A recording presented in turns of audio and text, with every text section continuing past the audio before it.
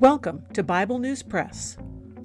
Our goal is to discuss biblical faith beyond cliches and buzzwords, whether such words are religious or political. Sometimes we sit around the table and fellowship. Sometimes we do a little time travel. It is all part of our journey with our Abba Father, who has given us the key to life. We do it with Jesus, and we do it together. Welcome. Hello, I'm Laura. I will be reading Numbers chapter 32 from the World English Bible. Now the children of Reuben and the children of Gad had a very great multitude of livestock. They saw the land of Jazer and the land of Gilead. Behold, the place was a place for livestock. Then the children of Gad and the children of Reuben came and spoke to Moses and to Eleazar the priest and to the princes of the congregation, saying, Ataroth, Dibon, Jazer, Nimrah, Heshbon, Elealeh, Sebam, Nebo, and Beon, the land which Yahweh struck before the congregation of Israel, is a land for livestock, and your servants have livestock. They said, If we have found favor in your sight, let this land be given to your servants for a possession. Don't bring us over the Jordan. Moses said to the children of Gad and to the children of Reuben, Shall your brothers go to war while you sit here? Why do you discourage the heart of the children of Israel from going over into the land which Yahweh has given them? Your fathers did so when I sent them from Kadesh Barnea to see the land. For when they went up to the valley of Eshcol and saw the land, they discouraged the heart of the children of Israel, that they should not go into the land which Yahweh had given them.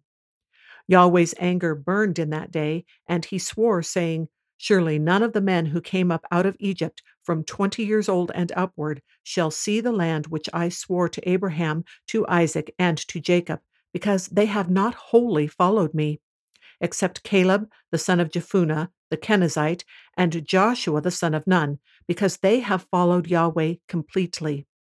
Yahweh's anger burned against Israel, and he made them wander back and forth in the wilderness 40 years, until all the generation who had done evil in Yahweh's sight was consumed. Behold, you have risen up in your father's place an increase of sinful men, to increase the fierce anger of Yahweh toward Israel.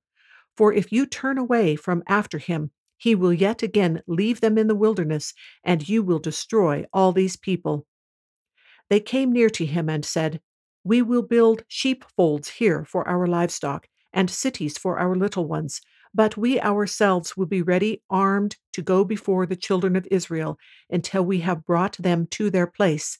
Our little ones shall dwell in the fortified cities because of the inhabitants of the land. We will not return to our houses until the children of Israel have all received their inheritance, for we will not inherit with them on the other side of the Jordan and beyond, because our inheritance has come to us on this side of the Jordan eastward. Moses said to them, If you will do this thing, if you will arm yourselves to go before Yahweh to the war, and every one of your armed men will pass over the Jordan before Yahweh until he has driven out his enemies from before him, and the land is subdued before Yahweh. Then afterward you shall return and be clear of obligation to Yahweh and to Israel. Then this land shall be your possession before Yahweh. But if you will not do so, behold, you have sinned against Yahweh, and be sure your sin will find you out. Build cities for your little ones and folds for your sheep, and do that which has proceeded out of your mouth. The children of Gad and the children of Reuben spoke to Moses, saying, Your servants will do as my Lord commands. Our little ones, our wives, our flocks, and all our livestock shall be there in the cities of Gilead, but your servants will pass over every man who is armed for war before Yahweh to battle, as my Lord says.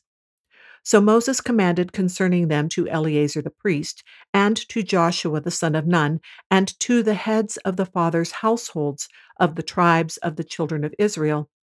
Moses said to them, If the children of Gad and the children of Reuben will pass with you over the Jordan, every man who is armed to battle before Yahweh, and the land is subdued before you, then you shall give them the land of Gilead for a possession. But if they will not pass over with you armed, they shall have possessions among you in the land of Canaan. The children of Gad and the children of Reuben answered, saying, As Yahweh has said to your servants, so will we do.